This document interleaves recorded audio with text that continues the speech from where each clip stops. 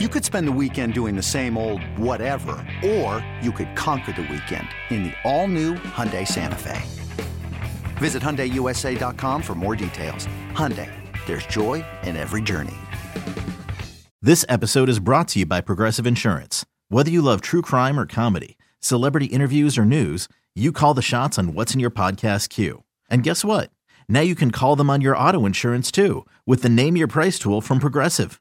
It works just the way it sounds. You tell Progressive how much you want to pay for car insurance, and they'll show you coverage options that fit your budget. Get your quote today at Progressive.com to join the over 28 million drivers who trust Progressive. Progressive Casualty Insurance Company and Affiliates. Price and coverage match limited by state law. When you need to know what's happening, it's time to get in the huddle with Carl Dukes and Brian Baldinger. In the Huddle is back at you guys. Carl Dukes put him up along with my man Brian Baldinger, and we love the addition week in and week out of Nick Kostos. He joins us to talk about betting, and also he gives us his thoughts on the big games of the week. And Nick, welcome back in. You bet, you bet or you bet. Check out his podcast as well, guys. All right, I just want to jump in here because the Commanders, and I'm looking at this, Nick, and I'm going 4.5-point favorites. And I'm looking at this and I'm going, wait a minute, didn't these two teams just play? And why are the Commanders a 4.5-point favorite? Great to be on with you guys. I'm a Giants fan, and I can tell you that I think the answer is because the Giants are really bad. But if we want to have like a really technical like point spread answer here. So they played a couple weeks ago in at MetLife. The Commanders closed a 2.5-point road favorite there. So if you want to flip home field, let's say you give each team a point for home field. I think that gets you there to where we're sitting with the 4.5.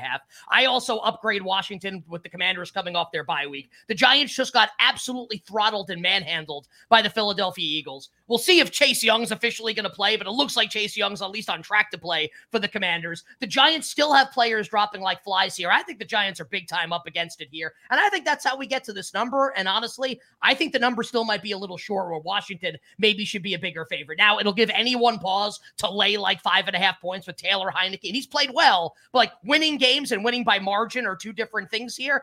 Still, for me, it's Washington or nothing coming up on Sunday night. Now, I've talked to some smart people over the course of the week this week that think this number will keep going up, and they may want to take a shot with the Giants as an underdog just to keep the game close on Sunday night. For me, I think the Giants are really up against it here. I would only bet the Commanders. I actually think the right point spread in this game should be 6 on Sunday night.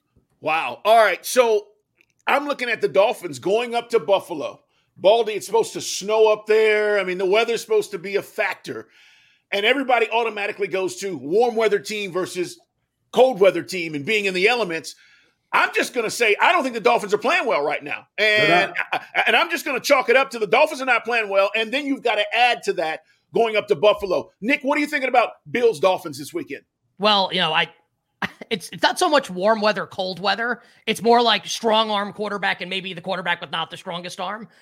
If the wind is going to be really bad, and meteorology is really fickle. Who the hell knows what it's going to be like on Saturday night? We'd expect inclement weather of some sort on Saturday night in December in Western New York in Orchard Park. I think probably makes some sense, right? So let's just create a scenario where the wind is really bad. And wind is, and Baldy can tell you guys know this, right? Wind is what's really going to screw up an offense, not snow, not rain. It's going to be wind. Right. Remember last year when the Bills played the Patriots in that insane wind game on Monday Night Football? Josh Allen's got a freaking howitzer, man. He can sling it through the wind. And I like Tua, and Tua's taken a lot of shrapnel over the course of the last couple of weeks here. Is he as good as Justin Herbert in my estimation? No. But is that also like a fair measuring stick? No. Tua's still really good. The problem is, this is my opinion, Baldy, I don't know if you agree or disagree. Miami has this timing-based passing offense. Cornerbacks are getting physical with the wide receivers here. It's just another thing that could potentially mess up the timing if the wind is going to be howling here and Tua can't get the ball to Waddle and can't get the ball to Tyreek down the field. Just one reason why I really like Buffalo in the game. These two teams obviously played back in South Beach in week 3. The Dolphins won that game. The Bills destroyed them in that game. Had 250 more total yards in the game. The box score is lopsided towards Buffalo. Miami ends up winning a statistical anomaly game. I think the Dolphins get railroaded on Saturday night. Wind is bad. Wind is not bad. I don't think it makes a difference. The number 7, that's crazy to me. I think it needs to be more than a touchdown. I think the Bills keep it rolling here, and the Dolphins skid continues. We might be talking, guys, in a month from now, Miami potentially missing the playoffs with the way the Dolphins schedule closes down the stretch here. It's kind of amazing watching San Francisco and the Chargers like really man up these receivers, Carl. Like Mike Davis is a big, tall corner, number 43 for the Chargers. I mean, he was on Jalen Waddle, he couldn't get off him. He was on Gesicki. He was on Sherfield. I mean, he defended passes against everybody. They won that game without Derwin James, who's arguably their best player. And so it was actually something to see. Now, San Francisco, okay, that's a different animal. They got a front that can just really disrupt you the way they did to Tua, and he threw the 2 interceptions. But I mean, I think Tre'Davious White back in Buffalo now and looking like Tre'Davious White a couple weeks now, he looks good. Like that defense looks pretty good right now. And I don't think they're going to have – I just can't see the ball going over their head. I mean, that's the number one priority in that whole defense is the ball's not going over our head. They're playing more man coverage than they have in the past. But, like, those safeties are back there. Like, good luck trying to get it to Tyreek, down the field in this game. Can I toss one other thing? I know Von's out, but I mean, Epineza and Rousseau have both been awesome for Buffalo, and both are really coming on. Those are guys that I'm watching down the stretch here, the young pass rushers for Buffalo, Rousseau's affecting good. the quarterback down the stretch. Yeah, They've got enough depth to survive the Von Miller injury. Yeah, it hurts, certainly, but I totally agree. I want to ask you about the Cowboys. It's In the Huddle, guys. Nick Kostos here with us, and I think the Cowboys, this is a dangerous situation, right? I see Trevor Lawrence ascending. He's doing things that I like to see a young quarterback do. And I'm looking at the Cowboys, and they're giving 4.5, Nick, here. What's the deal? I think it's an extremely interesting game. There are some games, guys, when we talk about things from like a point spread perspective, right, where the point spread of the game is going to be what it is, and like only an injury is going to change it. And there's not going to be a lot of argument that like this is what the point spread of a game should be. I think this is a game where you could legitimately get away as a handicapper with creating a point spread where like this is the right range, where like Dallas should be like a 4-point favorite, 3.5-point favorite maybe in the game. And I also think like you can come up with a point spread here. And this is what makes this particular game very subjective and very interesting, where Dallas should maybe be like a 6 or a 6.5-point favorite. So it's like, are you really dinging Dallas for the performance last week against Houston? Or do you, the person that's handicapping this game, still think Dallas is ranked with Philly and Buffalo and Kansas City as one of the best teams in the league? For me, I think it's the latter. I like Dallas in this game, and I think that I am like the contrarian here, and I am going to be in the minority of people, of bettors and just people that pick games that do content, whether it's betting or otherwise, that I like Dallas in this spot here.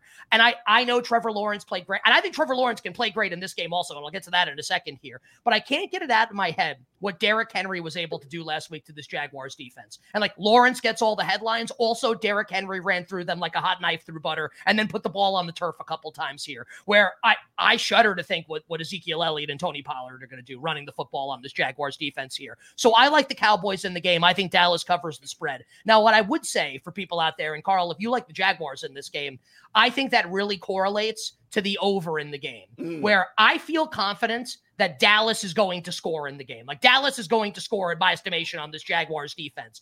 And I think you're right, by the way, about Trevor Lawrence. Like the awakening, I think, has occurred. He kind of like looks to me like a guy who's going to be able to move the ball on any defense right now. Doesn't matter who it is, because he's playing at that level at this moment right now. So I think if you like Jacksonville, it's going to be a higher scoring game. And I think we definitely get to 48 points here. So my advice would be correlate the Jaguars with the over. For me, I'm just going to lay the points with the Dallas Cowboys. And I'm willing to say that I might be wrong here. It's just my subjective opinion is that Dallas wins and covers.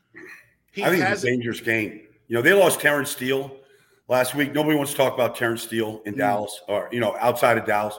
But he was a solid right tackle. They put Josh Ball in there. Like he gave up 2 quarterback hits and pressures. They pull him out. They put 40-year-old Jason Peter in there. Maybe Jason is 41 now. But like if that position has to get shored up.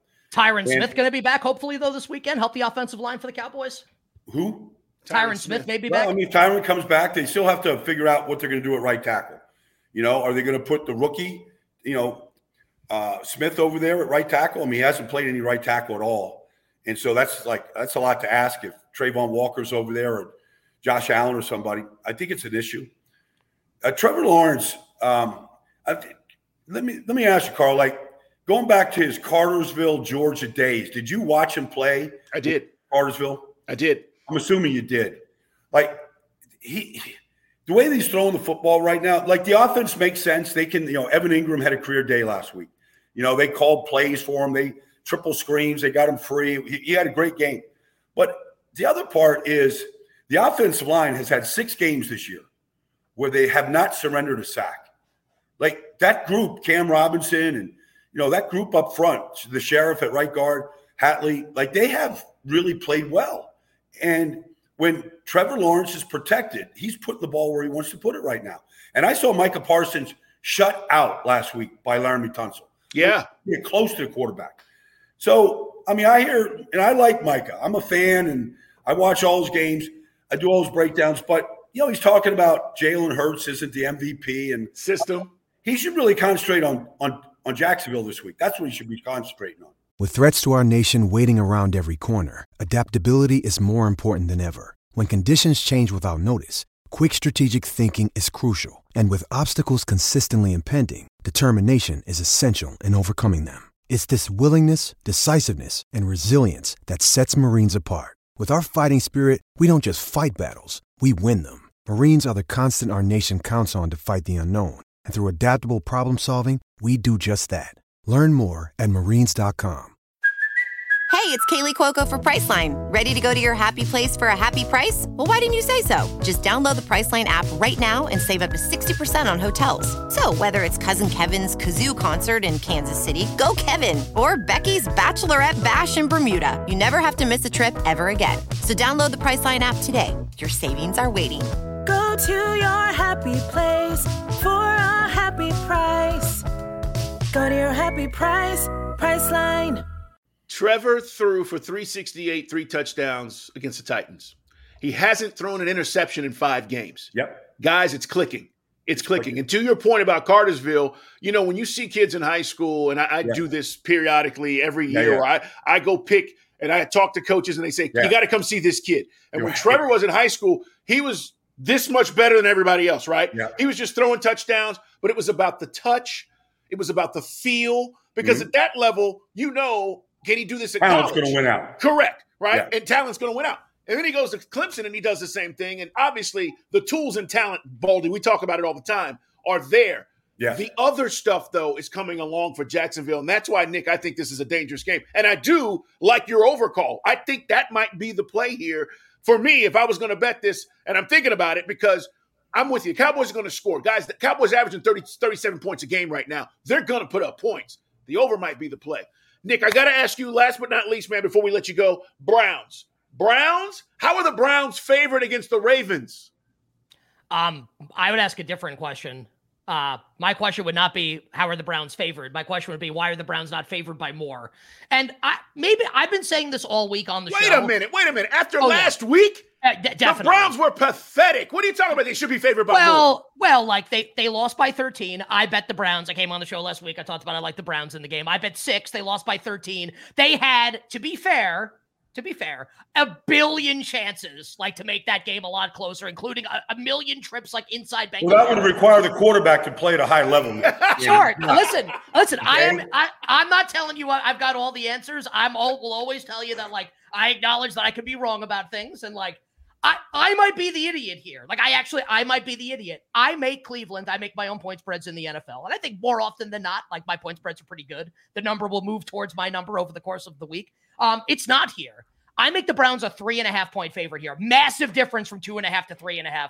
3 being the most key number that games land on the most, right? So that number for me is if Tyler Huntley plays. So it looks like Huntley's going to play, right? On Wednesday, went through a full practice. Still hasn't cleared protocol, but the expectation is that Huntley's going to play. It won't be Anthony Brown, that it'll be Tyler Huntley. Mm-hmm. So at 2.5, this is a bet for me on Cleveland. And I understand what Baldy's saying, that Watson was horrendous against the Texans. There's no question.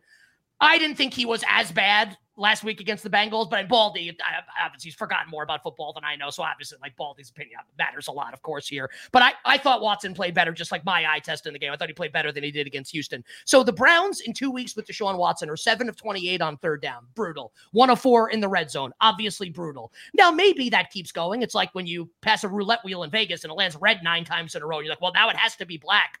Does it? It definitely doesn't. So, like, this could keep happening here. Third down woes for the Browns. I just have to imagine, and maybe it won't happen until next year for Watson, and maybe that's what this is going to be.